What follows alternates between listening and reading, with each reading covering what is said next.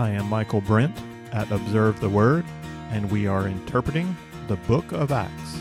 Our text is Acts 19, 1 through 20. Ephesus is the seat of administration for the Roman province of Asia.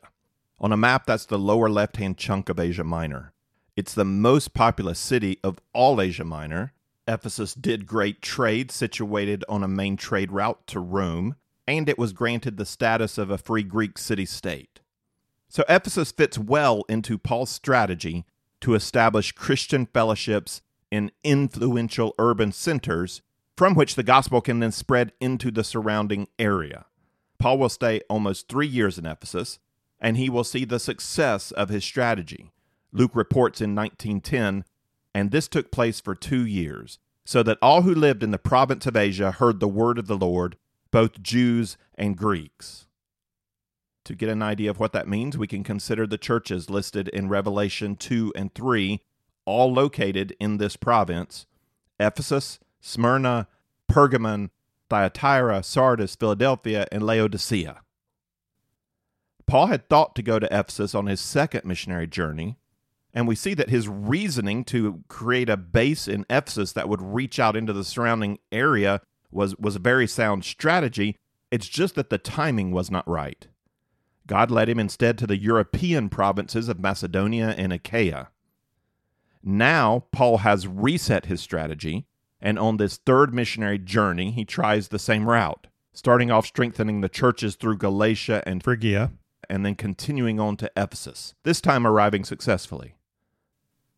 The text tells us he passed through the upper country and came to Ephesus. I assume that is the more direct east-west route following the Roman road directly west from Pisidian Antioch. The other option would have been to turn southward and follow the coast along to Ephesus. This is not Paul's first visit to Ephesus. We read in our previous lesson when he departed Corinth, he stopped over on his way back to Jerusalem. He made a brief appearance at that time in the synagogue and promised to return if God wills. And we know God wills. The conversation about Jesus at the Ephesian synagogue didn't end when Paul left. Priscilla and Aquila stayed. Apollos arrived, lending his voice to the case for Christ. But now Apollos has left and Paul has returned. The pattern of Paul's stay in Ephesus follows the same pattern we encountered in the other three movements of Acts Part 5. Luke starts with a two-part introduction, and then he gives us a problem, resolution, and follow-up. The introduction tells the story of Paul's interaction with 12 disciples and then gives us an overview of his first 2 years in Ephesus. These two accounts are recorded in Acts 19, 1 through 10. It happened that while Apollos was at Corinth, Paul passed through the upper country and came to Ephesus and found some disciples. He said to them, "Did you receive the Holy Spirit when you believed?" And they said to him, "No, we've not heard whether there is a Holy Spirit." And he said, "Into what then were you baptized?" And they said, "Into John's baptism." Paul said, "John baptized with the baptism of repentance, telling the people to believe in him who was coming after him, that is, in Jesus." When they heard this, they were baptized in the name of the Lord Jesus. And when Paul had laid his hands upon them, the Holy Spirit came on them, and they began speaking with tongues and prophesying. There were in all about 12 men. And he entered the synagogue and continued speaking out boldly for 3 months, reasoning and persuading them about the kingdom of God. But when some were becoming hardened and disobedient, speaking evil of the way before the people, he withdrew from them and took away the disciples, reasoning daily in the school of Tyrannus. This took place for 2 years, so that all who lived in Asia heard the word of the Lord, both Jews and Greeks. Paul meets 12 disciples. Disciples is Luke's preferable term for Christ follower. If Luke wanted us to understand that these were disciples of John the Baptist rather than disciples of Jesus, it seems most likely he would have told us they were disciples of John. The word disciple appears 28 times in Acts, and always in reference to people who have believed in Jesus. It has the same basic meaning as Christian or believer, terms Luke also uses, but only a handful of times each. These disciples were fairly deficient in their knowledge of Jesus. Unlike Priscilla and Aquila's assessment of Apollos, Paul finds their understanding quite inadequate. I'm asking myself, how is it that these men didn't meet Apollos or get to know Priscilla and Aquila? Why is it not until now when Paul comes that we find out that their faith in Jesus is deficient? They're members of the Jewish community, but apparently they have little or no connection to these other Christ followers in that community. The text says that Paul found them, so it seems to me they were not known to Priscilla and Aquila. Well, where were they hiding? Well, Ephesus had a population of over 200,000 at the time, and the Jewish community may have exceeded 10,000. That's a large church. Large enough that there might be numerous subgroups that do not regularly come into contact with one another. You can imagine showing up at synagogue, and if there are this many people, and we've got services all day long, and it's quite possible that you never get to know this other subgroup of people who are talking about Jesus. For whatever reason, these 12 did not receive sufficient instruction until Paul himself, coming to Ephesus, met someone who knew someone who introduced him to someone who connected him to this group of men.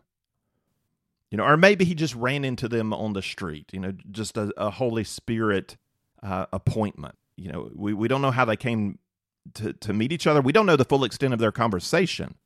They profess belief in Jesus Christ. Paul doesn't dispute the reality of their faith, but he does ask them, did you receive the Holy Spirit when you believed? He accepts that they may have believed, but something in their experience of Jesus or something in their understanding of Jesus suggests to Paul that they have not been born again by the Spirit. There's not a modern experience that exactly parallels the experience of these men because they were living through the transition between Old Covenant and New Covenant.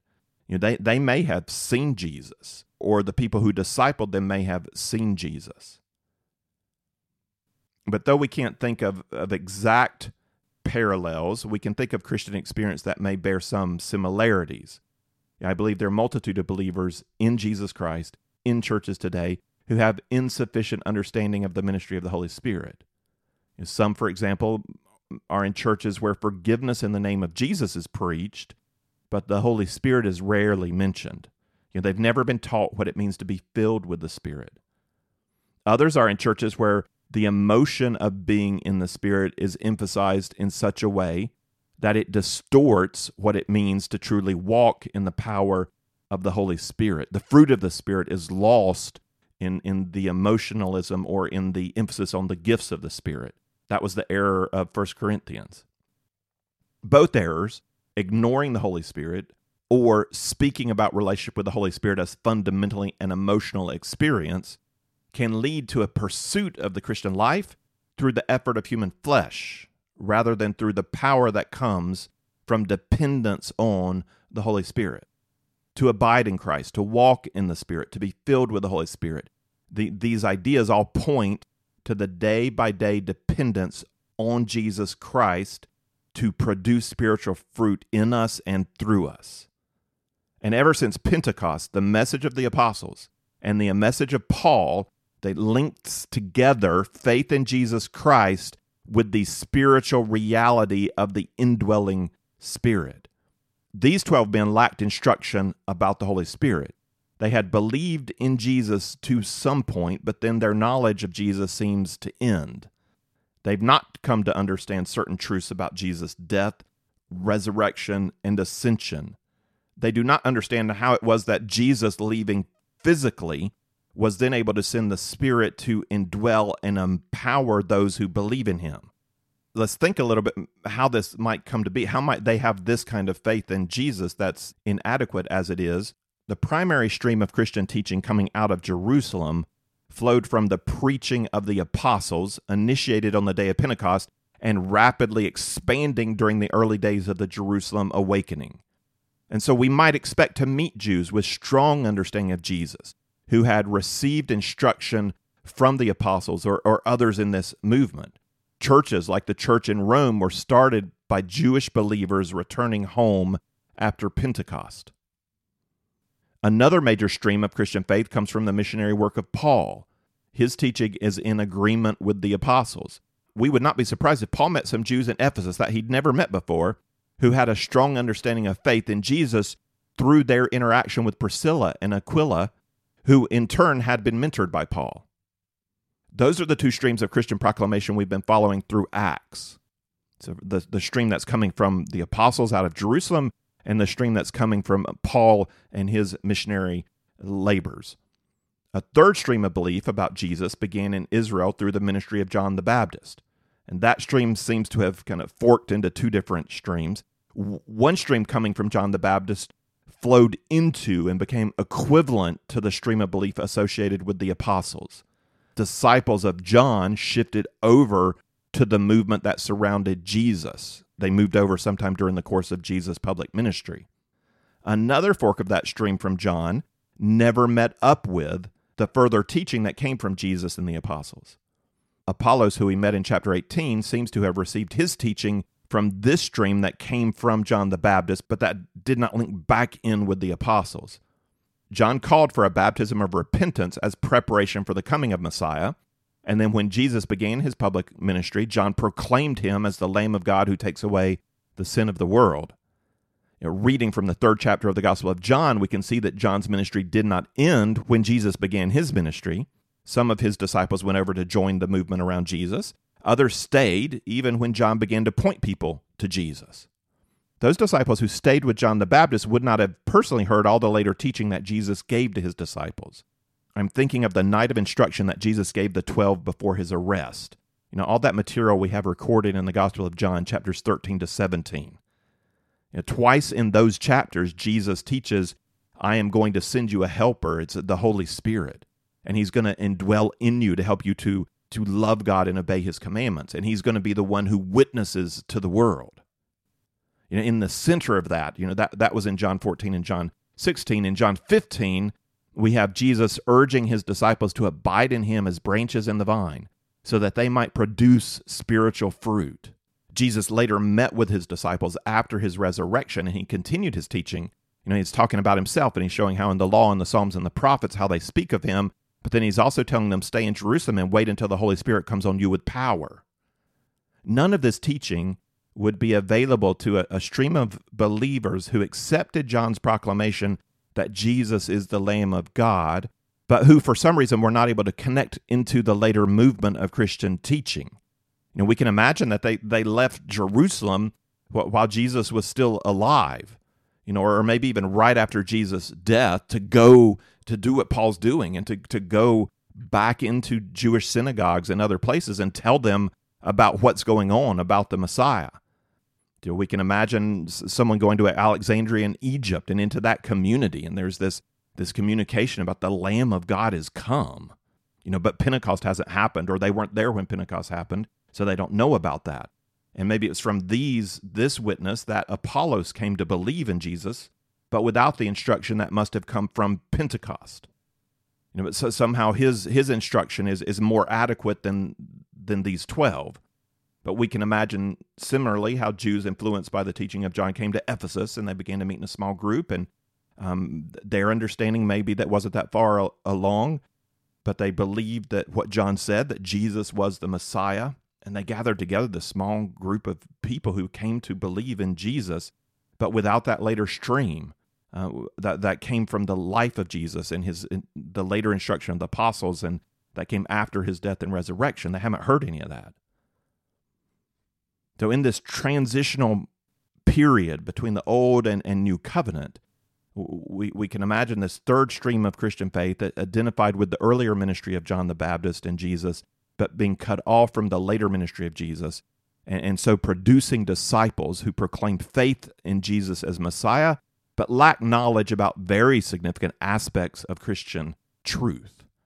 And Paul recognizes this lack, and he connects it to a deficiency of spiritual knowledge and experience. He said to them, "Did you receive the Holy Spirit when you believed?" And they said to him, "No, we have not even heard whether there is a Holy Spirit." And he said, "Into what then were you baptized?" And they said, "Into John's baptism." Paul said, "John baptized with the baptism of repentance, telling the people to believe in him who was coming after him, that is, in Jesus." When they heard this, they were baptized in the name of the Lord Jesus. And when Paul had laid his hands on them, the Holy Spirit came on them, and they began speaking with tongues and prophesying. There were in all about 12 men. Practically, I don't think we need to know whether these men had saving faith in Jesus before meeting Paul or after meeting Paul. And this is the way of evangelism. It's not unusual to meet people who identify as Christians, but seem to have rather fuzzy thinking about the gospel, or who cannot point to any specific moment when they yielded their life to Christ. In a sense, it's not that important, not in that evangelistic moment. What is important is how they respond to the gospel message being shared with them. If they have truly believed in Jesus, then they will accept clarification of grace as the truth. Jesus said, "My sheep hear my voice." If they're already his sheep, they're going to respond to the voice of Jesus. And so it's not really relevant whether these men had truly believed before they met Paul or whether this is their moment of saving faith.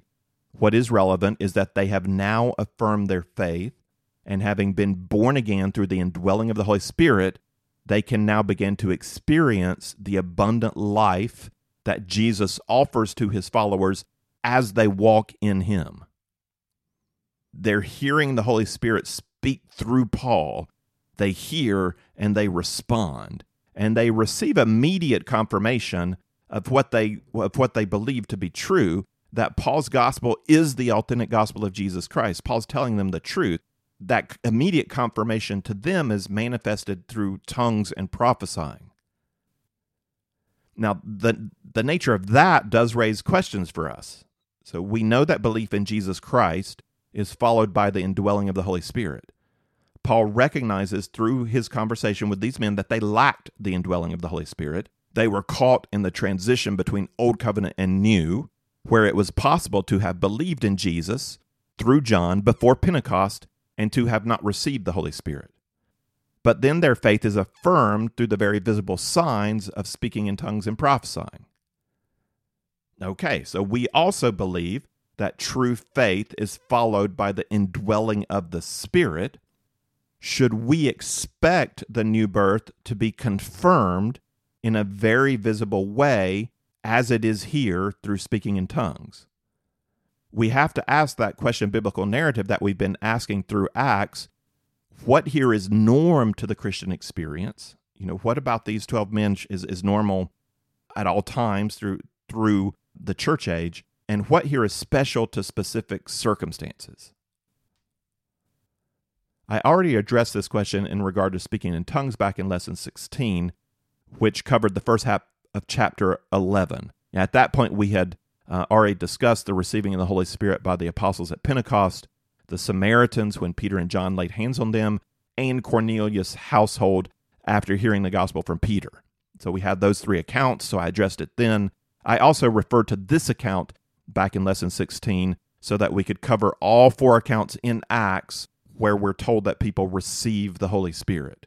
And at that time, I addressed the context of each passage and the context of the whole book, and then the broader context of the apostles' teaching and the New Testament epistles. So if you want to refresh yourself on the comparison between those four passages, you can look back at lesson 16.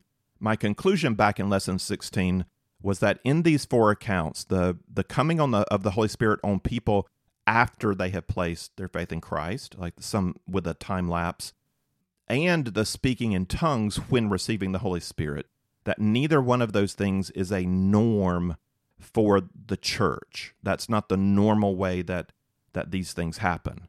The normal experience, and what we get taught in the later epistles, is that people place their faith in Jesus Christ and are immediately born again through the baptism of the Holy Spirit. And that speaking in tongues may happen when someone comes to faith in Christ. It's a special gift and not attached to the new birth experience in the epistles, and it's not even encouraged as a sign of new birth. So what we are seeing in Acts with this delay of the Holy Spirit and the speaking in tongues are special occurrences under special circumstances at the beginning of the new covenant community. So when we examine the epistles, we don't see a call to a second experience of the Spirit. We see the teaching that believers are indwelt by the Holy Spirit at the moment of new birth. We see a call to be filled with the Spirit. We've also seen Jesus teaching about our need to abide in Him, that spiritual fruit comes through this moment-by-moment abiding. That's John 15. And then we get Paul's exhortation to walk in the Spirit in Galatians 5. The baptism in the Spirit, whenever we encounter it in the gospel and in the epistles, it is equivalent to the new birth that comes through faith in Jesus.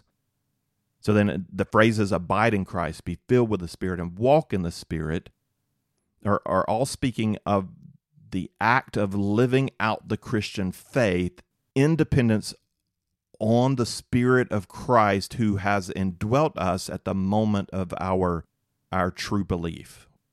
Interestingly, it's in Paul's letter to the Ephesians that he gives the command to be filled with the Spirit, Ephesians 5:18. And though he does take time in that letter to present the gospel message and to call the Ephesians to walk in a manner worthy of the gospel, he never calls them to a second experience in the Holy Spirit, and he doesn't even mention tongues in the gift list of Ephesians 4:11. He does pray for the Ephesians, and it's interesting what he prays. He prays in chapter 3, 16 to 19, that God would grant you, according to the riches of his glory, to be strengthened with power through his Spirit in the inner man, so that Christ may dwell in your hearts through faith, and that you, being rooted and grounded in love, may be able to comprehend with all the saints what is the breadth and the length and the height and the depth, and to know the love of Christ which surpasses knowledge, that you may be filled up to the fullness of God. Paul affirms this need for the Spirit of Christ to be working in the believer. So to truly know Christ, you need his Spirit to be revealing to you the extent of his love for you. The norm that is communicated in our present story, what should be true of all believers in Jesus Christ through the church age, is an experience of the power of the Holy Spirit in us and through us. It doesn't have to be evidenced by speaking in tongues, but there is something lacking in our Christian experience if we don't have an experience of being filled with the Spirit, or the Spirit working in us, through us, empowering us, guiding us, developing fruit in our lives. I do have another question about the pattern. I can understand the special role that speaking in tongues played for the first 3 instances of receiving the Holy Spirit. Those events matched Jesus' promise in Acts 1:8 that his disciples would receive power when the Holy Spirit has come upon them, and that they would be witnesses both in Jerusalem and all Judea and Samaria, and even to the remotest part of the earth. Jerusalem, Judea and Samaria, remotest parts of the earth. So Jews spoke in tongues in Jerusalem. That was our first story. Then Samaritans in Samaria. That was our second story. Then Gentiles in Cornelius' house. That was our third story. So as the gospel moves out culturally, the miracle of speaking in tongues affirms to the Jewish leadership of the New Covenant community that all peoples are received into the promise through faith in Jesus, and that they're fully accepted. So the miracle of speaking in tongues shows that just like the Jews, the Samaritans and the Gentiles have received the promise of the Holy Spirit. Just so we know that they are not less spiritual than the Jews. And so God gives this outward confirmation so that the Jewish leadership will see we don't have to make them Jewish so in order to attain a deeper spiritual status. They have been fully granted the promise through faith in Jesus Christ. So that explains the first 3 accounts, why we have these 3 special moments of the Holy Spirit coming after belief and people speaking in tongues at that moment. But why this 4th instance of speaking in tongues after receiving the Holy Spirit? So there's the immediate reason. The experience would have served to affirm Paul's message to these men themselves. So that's good for them, but we don't see that as a norm through I did not speak in tongues when I believed in Christ and the Holy Spirit indwelt me. So this is not a norm for the church age. But is there another big picture reason that God would have these men speak in tongues and prophesy after Paul lays hands on them? I think there is. This experience here with these Ephesian believers has the effect of affirming the ministry of Paul through comparison to the ministry of Peter. Luke has been concerned with this throughout Acts to establish the credibility of Paul. In this particular movement here in chapter 19, Luke recognizes and communicates several details that parallel God's work through Paul with God's work through Peter. Just as Peter laid hands on the Samaritans who then spoke in tongues, so too Paul lays hands on these men who are then empowered to speak in tongues. And note also the short sentence in verse 7, there were about 12 men in all. Yeah, that sounds like there were not 12 men. You don't say there were about 12 men when there are not 12 men. If there were exactly 12 men, he would have said, and there were 12 men, not about 12 men. About 12 men would be 10 men, or 11 or 13 men. So why not say about 10 men? That's a normal round number. So if you got 11 men, why say about 12 men instead of just saying, they're about 10? Luke could have said about 10, but he doesn't. He says about 12. And here we are in a story about a group of Jewish men who were baptized in the name of Jesus and then began speaking in tongues and prophesying. And Luke makes a point to tell us there are about 12 of them. So what is he trying to get us to think of? He's pointing back to Pentecost. This is a parallel he's recognized and he's showing us so that we'll see that Paul really is equally an apostle of the gospel along with Peter. Later, I'll point out there are other parallels in this text. Maybe you'll see them before we get there, but I'll point them out at the end. Okay, the summary. The story of the 12 emphasizes the indwelling of the Holy Spirit through faith in the name of Jesus. So we've got Holy Spirit and name of Jesus. In that story, we're going to come back to that. The second account in this introductory section provides an overview of Paul's first 2 years in Ephesus, with an emphasis on the fruitfulness of that ministry. We've already read this, I'll read it again. And he entered the synagogue and continued speaking out boldly for 3 months, reasoning and persuading them about the kingdom of God. But when some were becoming hardened and disobedient, speaking evil of the way before the people, he withdrew from them and took away the disciples, reasoning daily in the school of Tyrannus. So this sounds very similar to Corinth. Paul is continuing his strategy of entering the synagogue to proclaim the gospel. There is something that's different. Usually Luke describes Paul as proclaiming Jesus Christ. Here he says Paul seeks to persuade in regard to the kingdom of God. This is not a shift in message. This is a different phrase for summing up the same message. To be Christ is to be king. Arguing that Jesus is the Christ is an argument about the kingdom of God. If Paul's been talking about Christ, he's been talking about kingdom of God all along. And just as the language of Christ is not a political message in direct opposition to the Roman emperor, we recognize that in Thessalonica, so also the language of kingdom is not in direct opposition to the Roman Empire. You can live fully committed to this kingdom, the kingdom of Christ, and then still be a good citizen of the Roman Empire, until that empire pushes you to reject God. Jesus had told Pilate, "My kingdom is not of this realm."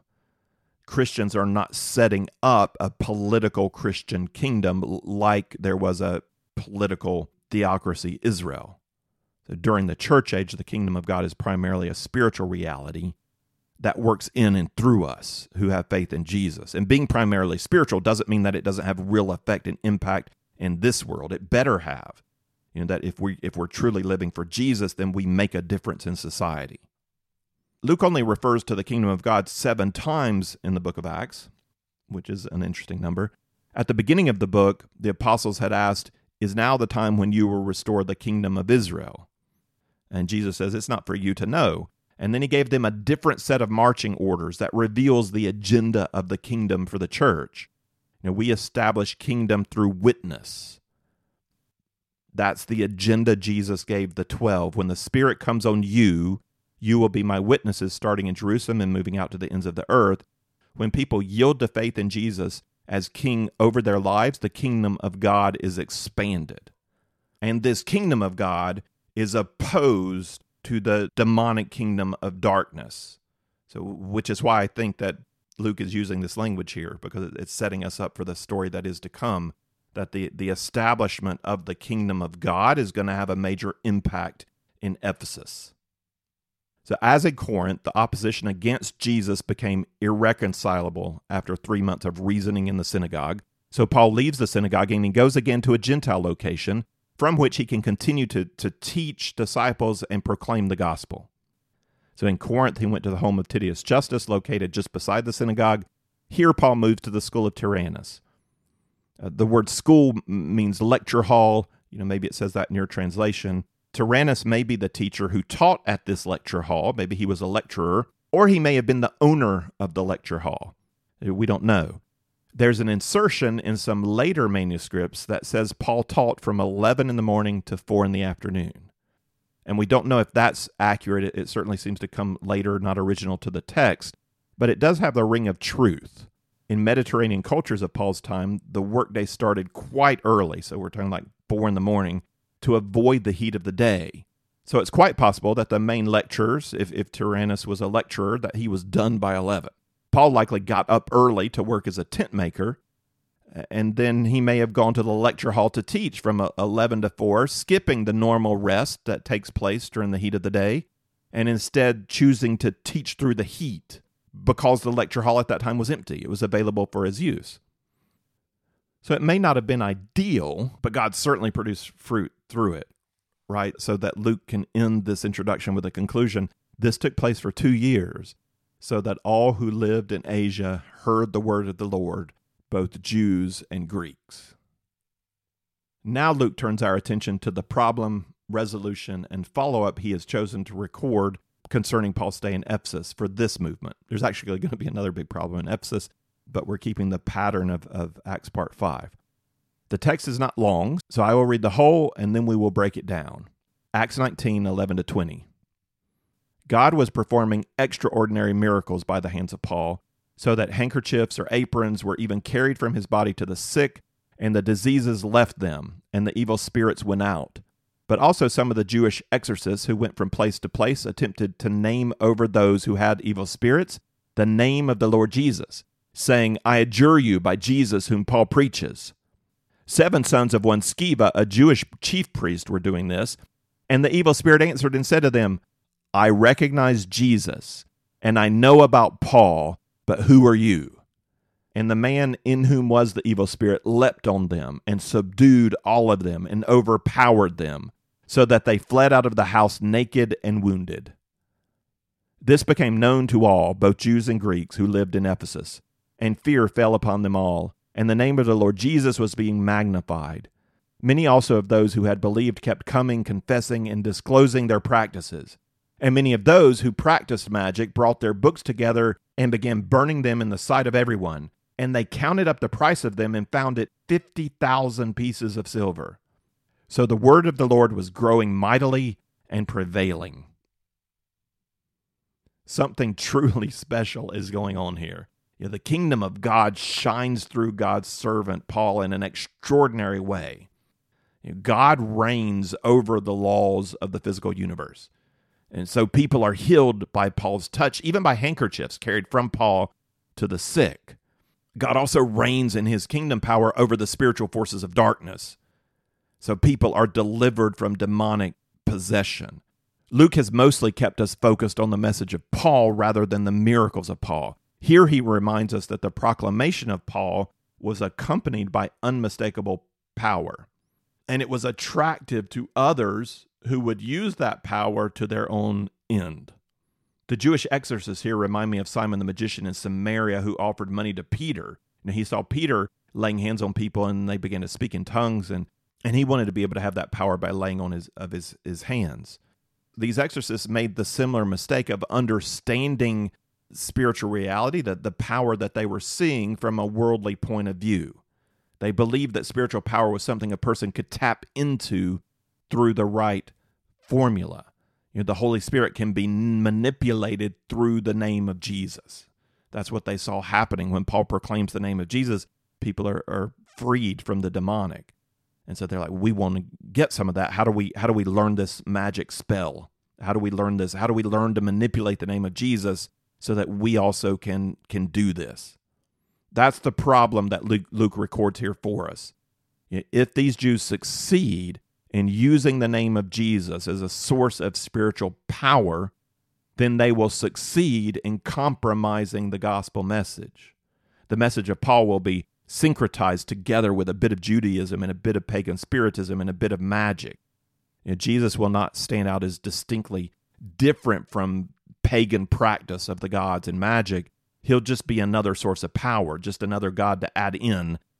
The account of the 12 men at the beginning of the chapter gave us a picture of what the Christian relationship with the Holy Spirit really ought to look like. First, we believe in Jesus. Then through our relationship with him, we are empowered and led by his Spirit. For them to be baptized into the name of Jesus, that wasn't a simple baptism formula. Baptized into the name of Jesus meant they were receiving the revelation of who Jesus was. Jesus' own self-revelation communicated through Paul. This is Jesus, who Jesus says he is. Do you truly believe in his name? Do you believe that's who he is? And when they submit to who Jesus truly is, then they're empowered with the Holy Spirit. What these Jewish exorcists attempt is something very different, though maybe not so different from the way that many Christians attempt to relate to the Holy Spirit. I think we all, to some, maybe to a lesser degree, have the temptation of falling into this idea, if I just pray with the right words or the right amount of faith, or if I'm good enough through the day, if I get the right formula, then I can get God to do what I want God to do. See, here the name of Jesus Christ doesn't represent to them the Lord to whom they should personally submit. It's not relational. The name of Jesus Christ is not bringing about faith. To them, the name of Jesus is a magical formula they can use in prayer to exert power over the spiritual world. Okay, we know that's wrong, and yet we have to be careful, because sometimes we pray and we end our prayer in the name of Jesus. What are we doing when we do that? Am I tagging that on because that's the right way you pray to get what you want? Or is that a statement of I am giving this prayer up to Jesus? I am trying to pray in line with who I know Jesus to be.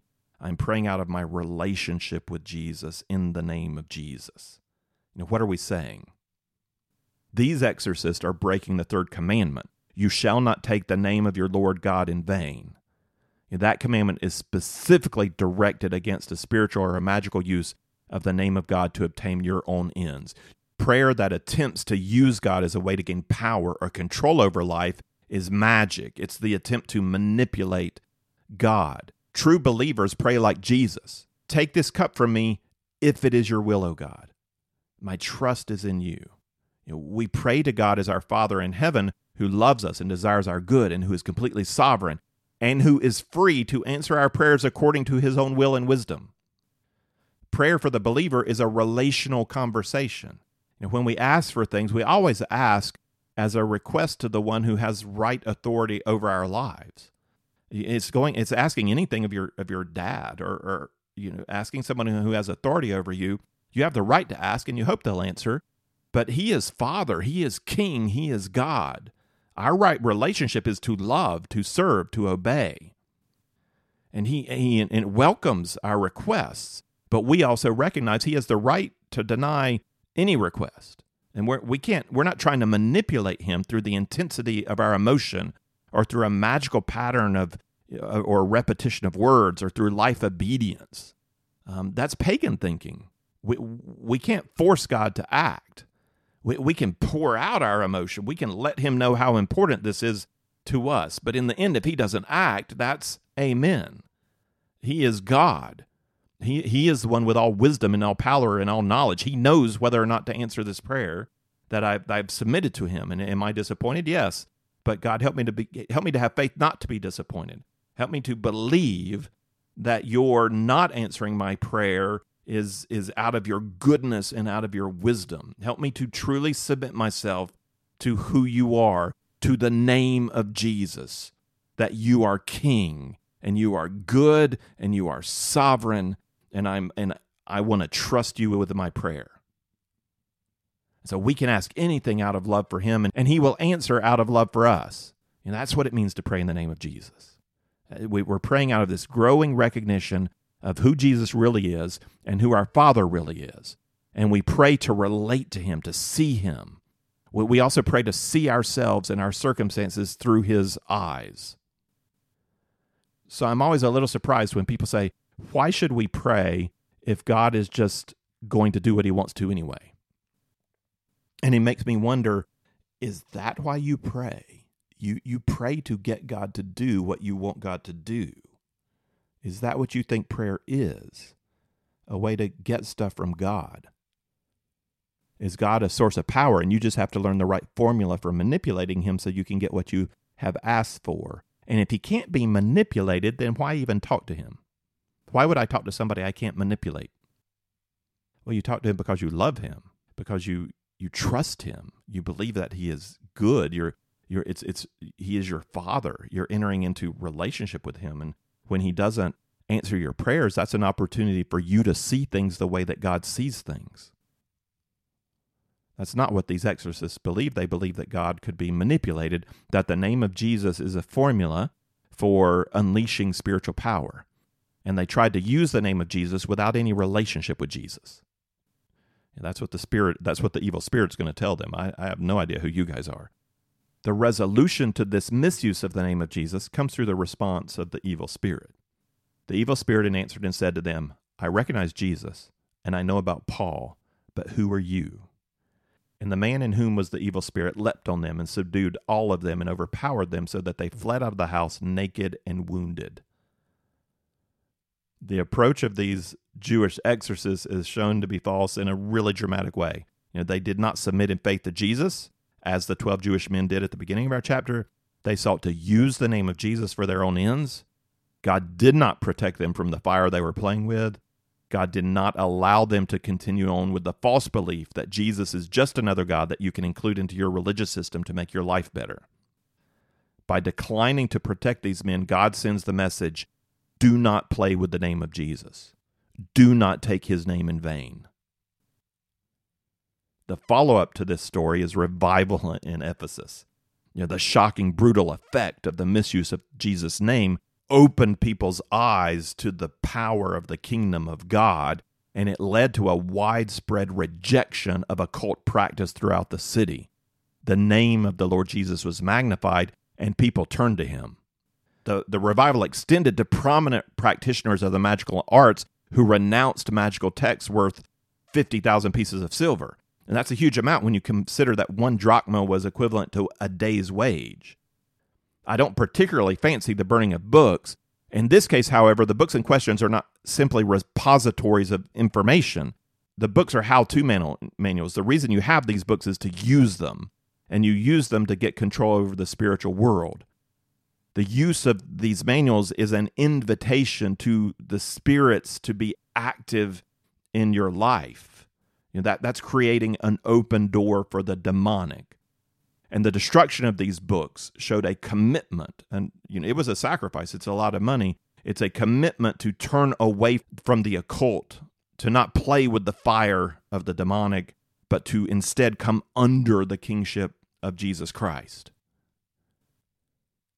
As Christians, we have entered into spiritual union with Jesus. The magical use of the name Jesus is no protection to us. But relationship and dependence on the person of Jesus, on that name, that's our protection. When we pray for God's protection in the name of Jesus, we're not using magical formula. We are acknowledging our faith in the person of Jesus and who he declares himself to be.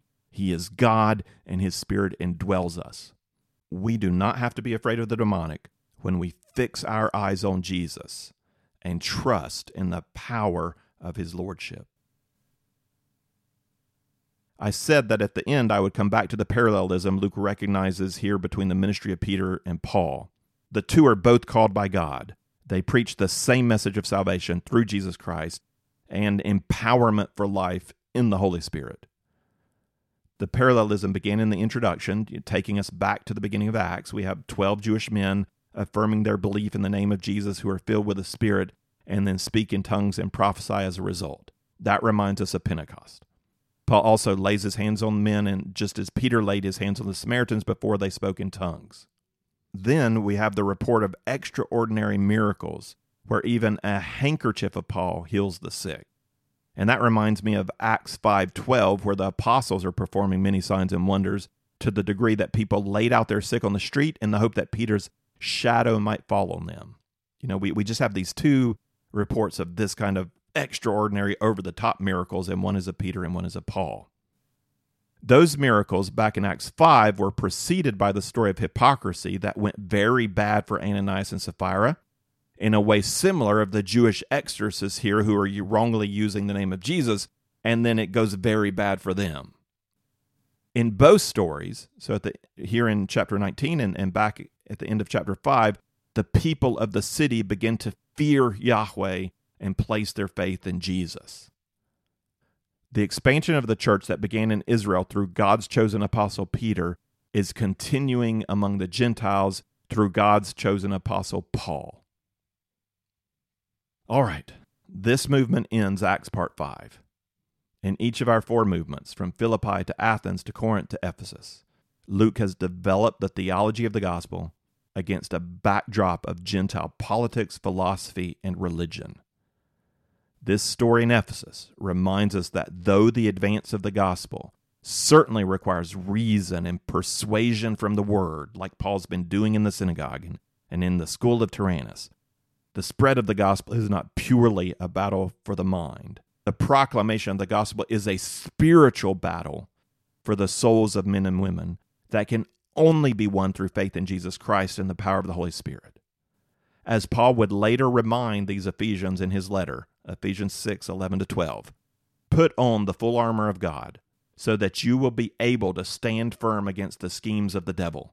For our struggle is not against flesh and blood, but against the rulers, against the powers, against the world forces of darkness, against the spiritual forces of wickedness in the heavenly places. Luke wraps up Acts part 5 with this final summary statement. Acts 19:20. So the word of the Lord was growing mightily and prevailing. If you would like the text of this lesson with some reflection questions, or if you'd like to see some overview charts that go along with our study of the book of Acts, then check out our resource page at observetheword.com. You can also find there our previous series on the book of Romans, the Pentateuch, and the Gospel of John.